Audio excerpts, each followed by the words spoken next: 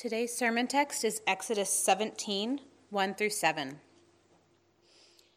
All the congregation of the people of Israel moved on from the wilderness of Sin by stages, according to the commandment of the Lord, and camped at Rephidim, but there was no water for the people to drink.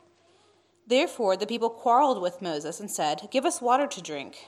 And Moses said to them, "Why do you quarrel with me? Why do you test the Lord?" But the people thirsted there for water, and the people grumbled against Moses and said, "Why did you bring us up out of Egypt to kill us and our children and our livestock with thirst?" So Moses cried to the Lord, "What shall I do with this people? They are almost ready to stone me." And the Lord said to Moses, "Pass on before the people, taking with you some of the elders of Israel, and take in your hand the staff with which you struck the Nile, and go. Behold, I will stand before you there on the rock at Horeb, and you shall strike the rock, and water shall come out of it, and the people will drink." And Moses did so in the sight of the elders of Israel. And he called the name of the place Massah and Meribah, because of the quarreling of the people of Israel, and because they tested the Lord by saying, "Is the Lord among us or not?" Well, if you are somewhat confused that today we're going to continue our study on the attributes of God, you wouldn't be wrong in your confusion. We were supposed to actually conclude that last week, and Daniel was going to preach this week on Hebrews 10 and not to neglect gathering together, and then I was going to follow that week with us starting off with Advent. But if you're a member here of Christ Covenant Church, you would have known that the Harmon family has had an emergency that's taken them down to Georgia, and so I'd encourage you to continue to pray for them. And we thought it'd be best, instead of starting Advent and then pausing and then starting it again, that we would just continue our study on the attributes of God. We're studying His faithfulness. We've looked at His goodness, we've looked at His sovereignty, we've looked at His wisdom, and then today we're going to look at His faithfulness. And I hope as we've been studying the attributes of God, you've enjoyed it. I hope when you first heard, maybe it felt like this was going to be a seminary classroom and this would be head knowledge on who God is and whatnot. But I think you'll see that as we've been studying it, it's actually have real practical application points for how we live Monday through Friday, how we engage in our marriages, how we engage in raising our children, because it's in the study of the attributes of God that we learn about who He is, who we are, and how He sees us and how we relate to Him. And so it's a wonderful study, and I'm excited to continue it in the faithfulness of God and hope that you will be refreshed by this study.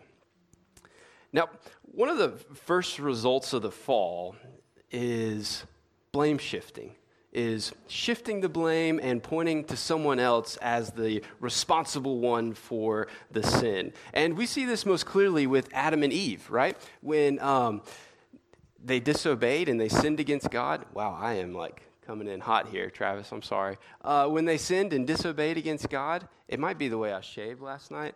I may have not got close enough. But anyway, in the fall, when Adam and Eve, when they sinned and disobeyed against God, immediately when God approaches them in the garden, they shift blame. Adam goes, "It's not me, God, that did this. It was Eve, the woman you gave me." And Eve wants to point the blame to the serpent and say, "It was the serpent that you gave me, the result of this sin." And we quickly shift the blame. Now, I have found that I see this example played out in many different areas of life, but I see it often with the students. For some reason, parents don't feed our kids, and when they come for student ministry, they are extremely hungry, and they are ready to eat whatever snack is put in front of them. It doesn't matter if it's stale graham crackers or if it's a luscious bowl of goldfish. They are ready to dive into snack time. And they'll eat these snacks, and then when we transition to the next activity, we'll say, "All right, it's time to clean up all the trash around you," and then we will move on. And inevitably, you'll look over at the boys, and underneath their chairs is piles and piles of food, just crumbs everywhere. It's an absolute mess. And we'll look at them and say, "Hey, you need to clean up the mess under your chair." And one of the first things they do over and over again is say, "That's not my mess, that's his mess." And they quickly shift the blame and they point to one another. No one wants to be responsible in front of the ladies in the youth group that they're the messy eater. And they shift the blame. Now, I know that's a simple and silly illustration, but I think we all see this play out in our lives in other ways. I think we see it play out because it's our natural bent to shift the blame, to point to others. And so I'm going to grab this mic right here. So our natural bent and shift is to point the blame to other people. And so when we point the blame to other people, we really are showing that we are not responsible for our sin. We excuse it. We say, well, if this event wouldn't have happened to me, I wouldn't have fell into this sin. If my spouse had only treated me this way, or if I'd only got this many hours of sleep, I wouldn't have acted out that way. And we quickly start to shift and point the blame onto others. But I think eventually we stop pointing to one another when life circumstances happen, and we start to point the blame to God. If a job loss occurs, if we receive a frightening medical report, if we have a wayward child, if the reality of life does not match the aspirations of life, if a loved one that we care for dies, inevitably we start to shift the blame to God. And we do it because we recognize that, as we've studied, He is sovereign. He does reign over all things. There is no maverick molecule in this entire universe. God reigns and sustains and is in control of all things. He's the sovereign one. And so at the end of the day, when these hardships and afflictions of life occur, of course, we have to go to the one who's sovereign over it. And if we recognize that He's sovereign and these trials and afflictions come, we begin to question, God, are you good? Do you do good? We inevitably, and in particularly, question, God, are you faithful? You see, C.S. Lewis once said, the ancient man approached God as the accused person approaches his judge. For the modern man, the roles are reversed. He is the judge. God is in the dock. He is quite a kindly judge. If God should have a reasonable defense for being the God who permits war, poverty, and disease, He is ready to listen to it. The trial may even end in God's acquittal, but the important thing is that man is on the bench and God in the dock. That is our natural bent as sinful creatures, is to question and to blame God and put Him in the dock. Now, over the past few weeks, as we've been studying the attributes of God, we've followed a pattern of what is it, where do we see it, and how do we respond? We're going to somewhat follow that pattern, except inverted, because today we're studying a narrative, and I think the narrative tells us the story, and then we can better define it. So we're going to ask, where do we see God's faithfulness in Exodus 17? What is God's faithfulness, and how do we respond? Now, in Exodus 17, when we hop in this story, there is a narrative that has been going on. If you will recall that God's people have become enslaved to Egypt and to Pharaoh. They are slaves to them, and they are bound to this great power, and they call out to God, and God hears their calling, and He raises up a deliverer for them in the person of Moses. And so Moses is raised up, and Moses goes to Pharaoh, and Moses tells Pharaoh to let the people go, and we know that Pharaoh's heart is hardened, and Pharaoh does not want to let the people go, and so God displays His glory and His power over the Egyptians' gods and over showing the whole realm of Egypt and Israel who the true Lord is, who the true God is, and so He does it through plagues. And we see this culminate in the final plague of the Passover, where a lamb is slain, and the blood of the lamb is put on the doorpost of God's people. For when the angel of judgment or destruction comes, he will pass over any of the houses that have the blood of this lamb. And so God's people are spared, and when this angel of death comes, he kills the firstborn son of every Egyptian, to where the text says, from the servants' quarters all the way up to Pharaoh's household, not a house was spared, to where there was a great cry in Egypt. And so God's people would have heard, and they would have been there and would have seen the power of God when they woke up that night and could hold their firstborn son, when the Egyptians could not hold their firstborn son. So God displayed His power. And then that led to them being let go, and they are heading towards the promised land, being led by God. And it just gets to this magnificent event in the Old Testament where Pharaoh decides to change his mind, and he wants to go after and recapture and enslave the Israelites. And he chases them down, and they're led right to this Red Sea where they're at an impasse, where they have an ocean in front of them, and they have Pharaoh's army bearing down on them. And then God does the miraculous of splitting the sea, and they walk across on dry land. And then when Pharaoh's army comes in after them, the waters of judgment crash on them to where God's people in chapter 15 see God act in a marvelous way, and they naturally respond with a song of praise. Their enemy has been destroyed, they've been delivered from slavery, and God has saved them. And then that begins their journey. They start to go to the promised land, and after a few days, they get thirsty. And they find water eventually, but it's unclean water. It's bitter. They can't drink it. And they cry out to God, and God provides them. He tells Moses, throw a log in the water, and it becomes clean. And they're able to drink it. It tastes sweet. It's enjoyable. Well, they have their water taken care of, but naturally we need some food as well. So a few days later, they're marching, and they're hungry, and they complain and grumble against God, and they're so hungry that this is literally what they tell God. We wish that we would have died by the hand of the Lord in the land of Egypt, when we sat by the meat pots and ate bread to the full. For you have brought us out into the wilderness to kill this whole assembly with hunger. They are so hungry that they said it would be better to be a slave than to be out here. At least in Egypt, we had good food to eat. And yet God, in his graciousness, does not wipe them out, but rather he says, look, and he brings them quail that literally fall before them, and they get to eat meat. And then not only that, he provides for them when they wake up in the morning, they can collect flour, and they can create this bread that's like a wafer that doesn't just taste stale, but it actually tastes like honey, and it's sweet, and it's good to them. So God has provided for them the water, he's provided for them food. And so in Exodus 17, we're going to see the same type of event, but yet with a twist. So if you look with me at verse 1, it says, all the congregation of the people of Israel moved on from the wilderness of sin by stages, according to the commandment of the Lord. And they camped at Rephidim, but there was no water for the people to drink. Now, we would be remiss if we flew past this verse. They are following and being led by the Lord. They go to the place where there is no water by the Lord's leading. It's not Moses who's leading them. Moses hasn't failed to download the latest version of Apple Maps, and they're confused and lost. It's none of that. Rather, it is God who's led them to a place where there's no water. Now, God is the sovereign one. Did he know there would be no water there? Of course. And so it's important to note that as we walk through this text, because it sets the backdrop for the rest of how we understand this. So it's God who leads them to the trial. It's God who leads them to the place where there's no water to drink. Now, in verses 2 through 4, we see the people respond, and we see them respond with unfaithfulness. It says that, therefore, the people quarreled with Moses and said, give us water to drink. And Moses said to them, why do you quarrel with me? Why do you test the Lord?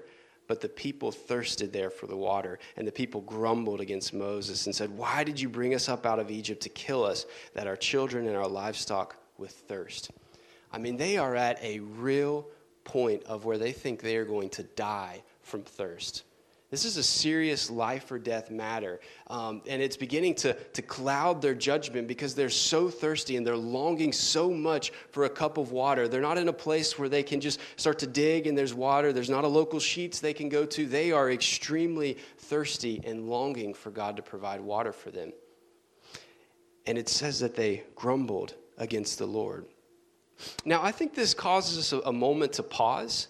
Like, this is an intense trial to walk through. Now, all of us have walked through various different trials, but one of the things that clouds our judgment so quickly is just the human nature of wanting something, whether it's you really need sleep or you really need food or you really need water, and they think they are going to die, where they're charging Moses with, you're going to kill our children.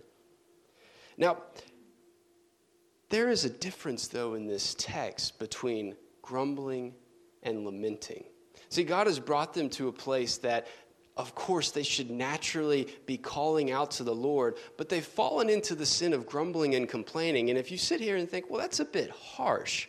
I mean, they don't have any water to drink. Of course they should be bringing up accusations, or they should be challenging or questioning God. See, that's where it becomes sin, though. It's all a matter of the heart if you were to make a distinction between grumbling and complaining or lamenting.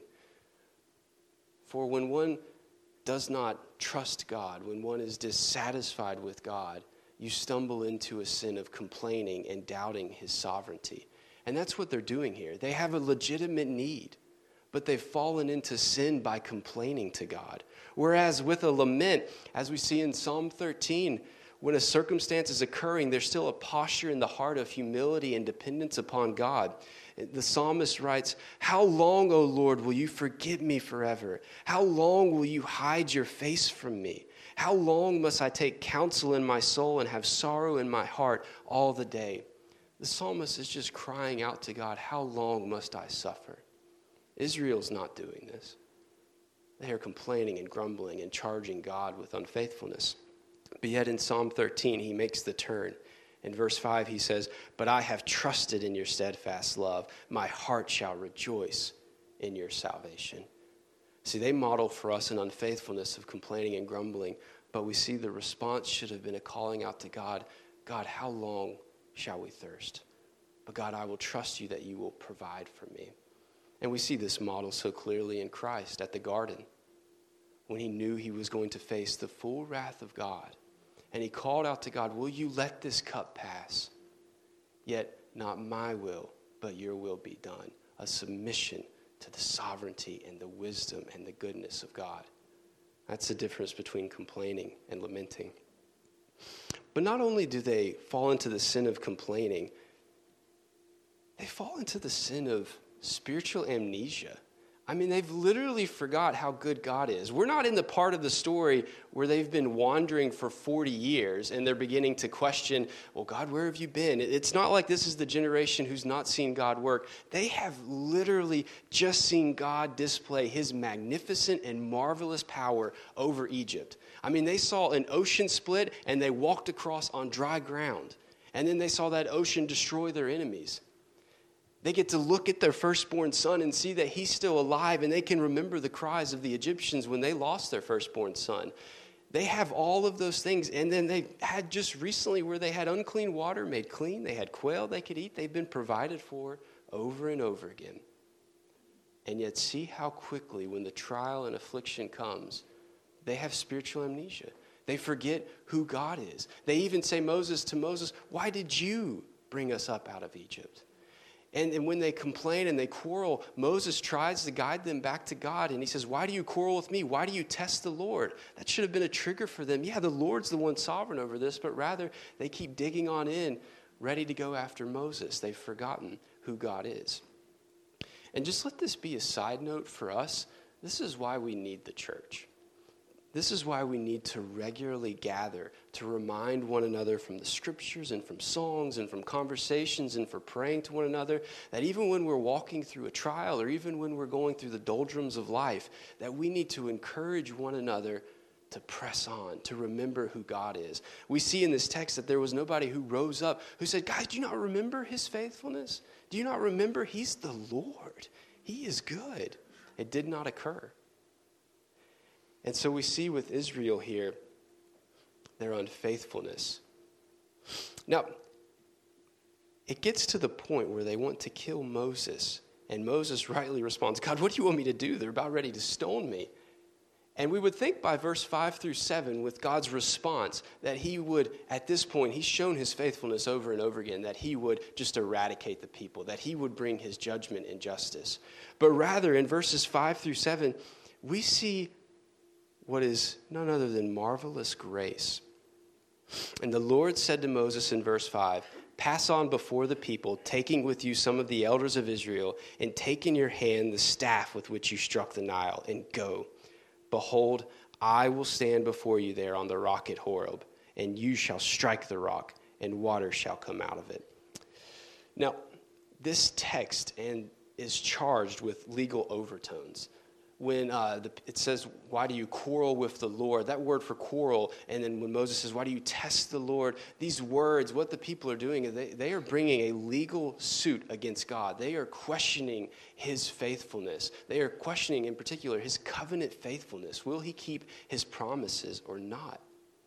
And in their challenge of his faithfulness, we see that a trial is being set up with the witnesses of the elders of Israel coming. We see that God will be the one who will stand trial, that what will be brought to him is the staff of judgment, that God will be the one who will be struck to see if he is faithful or not. God has decided in his goodness that instead of wiping out the people, he says, "I will show you my faithfulness by standing on the rock at Horeb."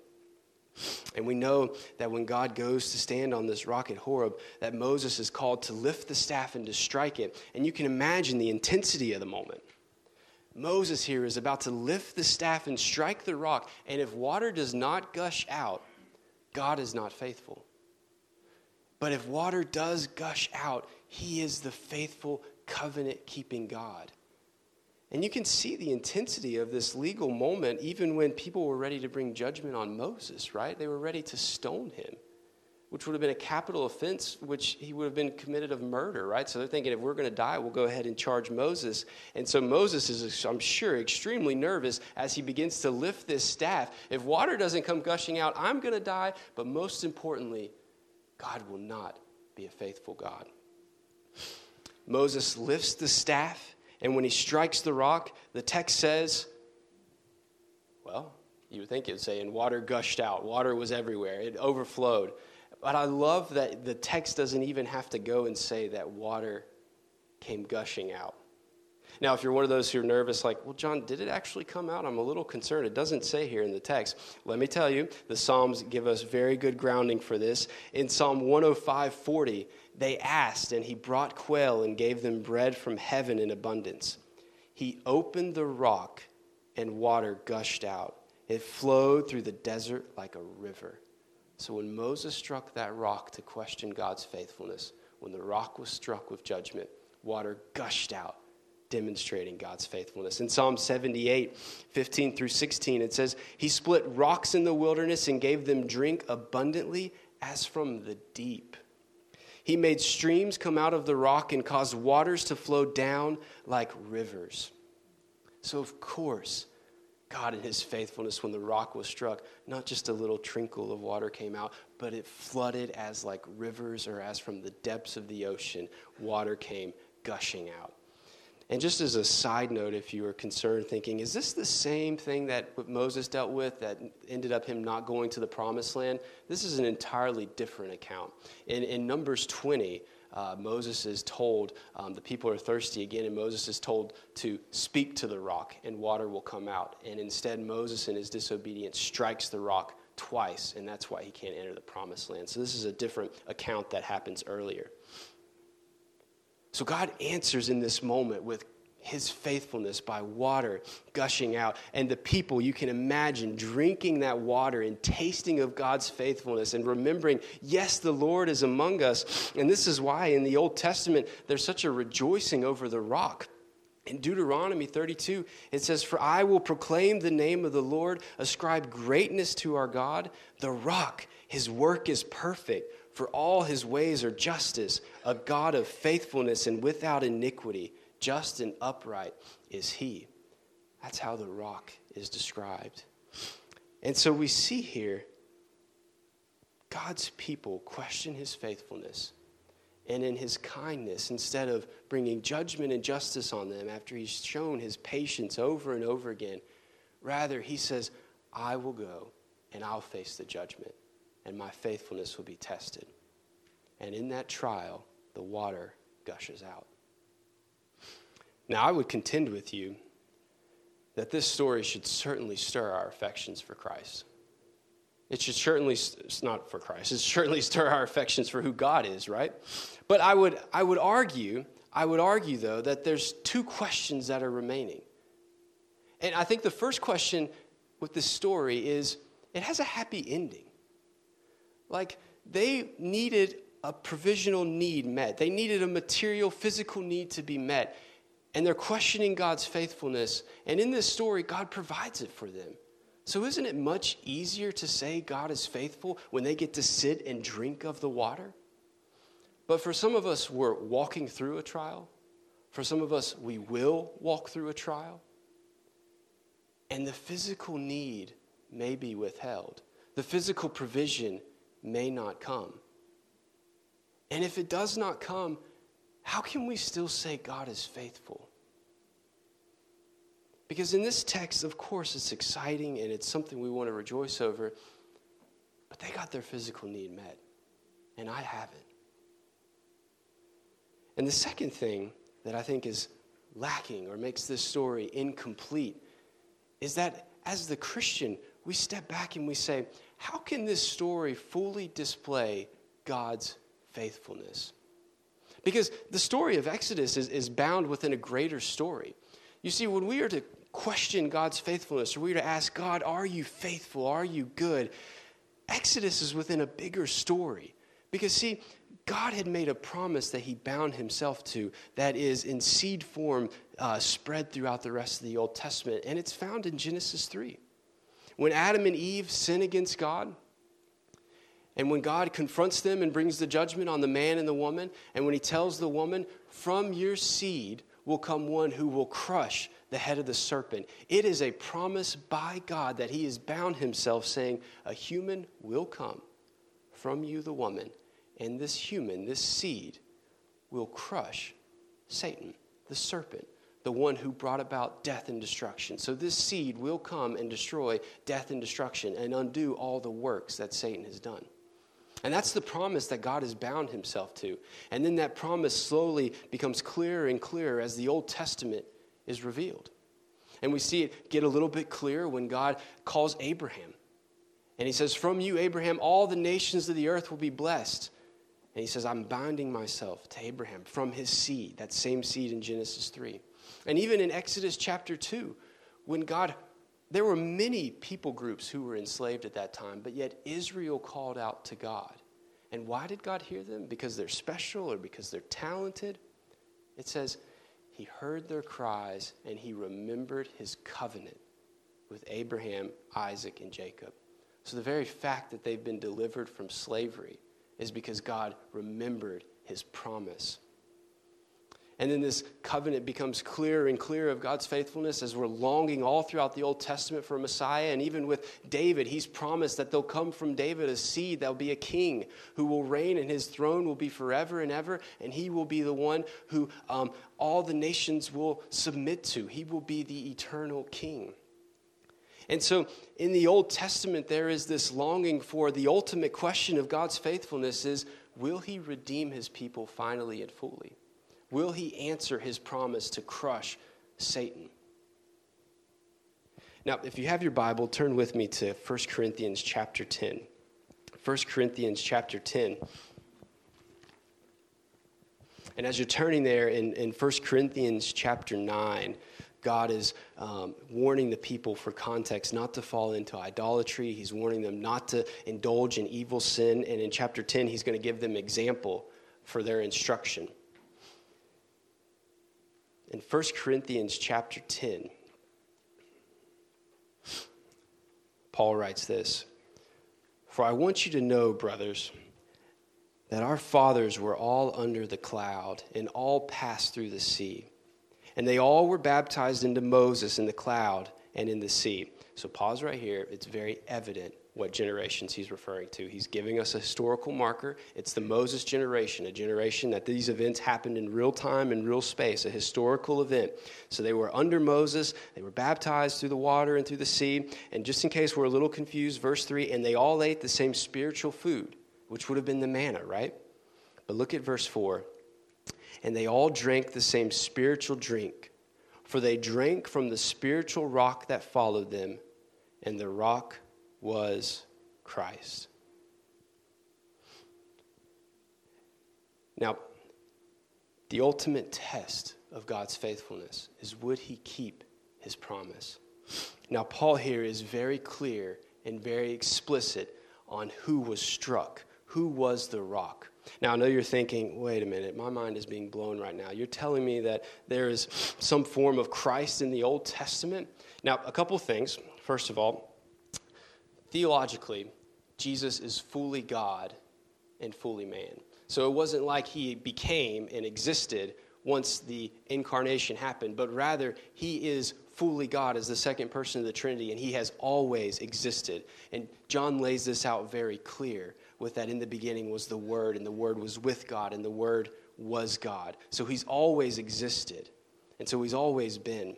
Now, how that mystery plays out and how that looks in the Old Testament, A, I don't have time in this sermon to do it, and B, I think that's a fantastic question for our elders to handle in a Q&A. So feel free to just question them later on how all that plays out. But we know for sure that he's always existed, And then it's at the incarnation that he adds humanity to his divinity. As John says, the Word became flesh and dwelt among us.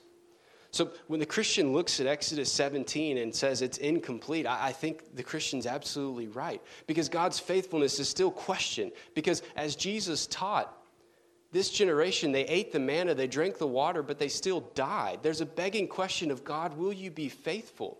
And Paul tells us in the most explicit way that the one who was struck with judgment was Christ. And the ultimate answer of God's faithfulness is, will he keep his promises? Has he heard us? Is in the person of Jesus Christ. You see, that's what we look forward to with this Christmas season coming up, is that one has come to save us. He is Emmanuel, God with us. If you remember their cry, they said, is the Lord among us or not? He has come. It's Emmanuel. And Jesus Christ perfectly was faithful for us. He never had a wayward thought. He never sinned against God. Rather, he loved God with all of his heart, soul, mind, and strength. He loved his neighbor perfectly. He fulfilled all righteousness for our sake. He was perfect and he was faithful all throughout his life. And even when he went on trial for our disobedience and for our sin, and even when he was put on the cross and he was facing the ridicule from men that he created, and when he was facing the wrath of God, when he was drinking the full cup of wrath, and in that moment he could have stopped it all. He could have called down a legion of angels, but rather he was faithful. And he completed the work on the cross to accomplish for us redemption and forgiveness of sins in the person of Jesus Christ. He demonstrated his faithfulness. And the great trial by ordeal, when Jesus is struck with judgment and he's dead and he's buried, is he really who he says he is? And we know that when he was raised from the grave, everything that he said was solidified and made true. All of the promises of God, as Paul writes in 2 Corinthians, find their yes and amen in Jesus Christ. And so, Jesus Christ was faithful for us. So when we think, what is the faithfulness of God? Now that we've seen this story, now that we see the whole picture, what is the faithfulness of God? The faithfulness of God is that he would fulfill and keep his word. But his infinite, eternal, and unchangeable faithfulness is finalized, is made full in the person of Jesus Christ. He would not be a faithful God unless Christ came and did the work that he promised. And he did. So how do we respond? How do we respond to this good news? Well, for the believer, I would encourage you to recognize that although the physical may not be met, that as you walk through trials in this life, as you face intense affliction, and as you begin to question, God, where are you in my life? God, where are you with this wayward child? Where are you with this medical report? Where are you with the circumstances of my life that are spinning out of control? God, I need to know that you're faithful.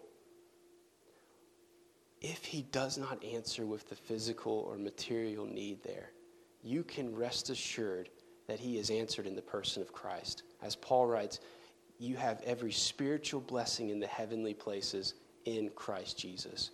In Christ you have forgiveness of sins, life everlasting. You have been adopted and you're a son and daughter of the great King. Let that sustain you and be an anchor as you face the trials that we know God will lead us through. He's the sovereign one who will, but he's faithful.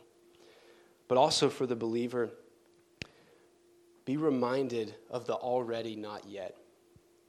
That God has been faithful to accomplish his promises, and yet we still wait for Christ to return.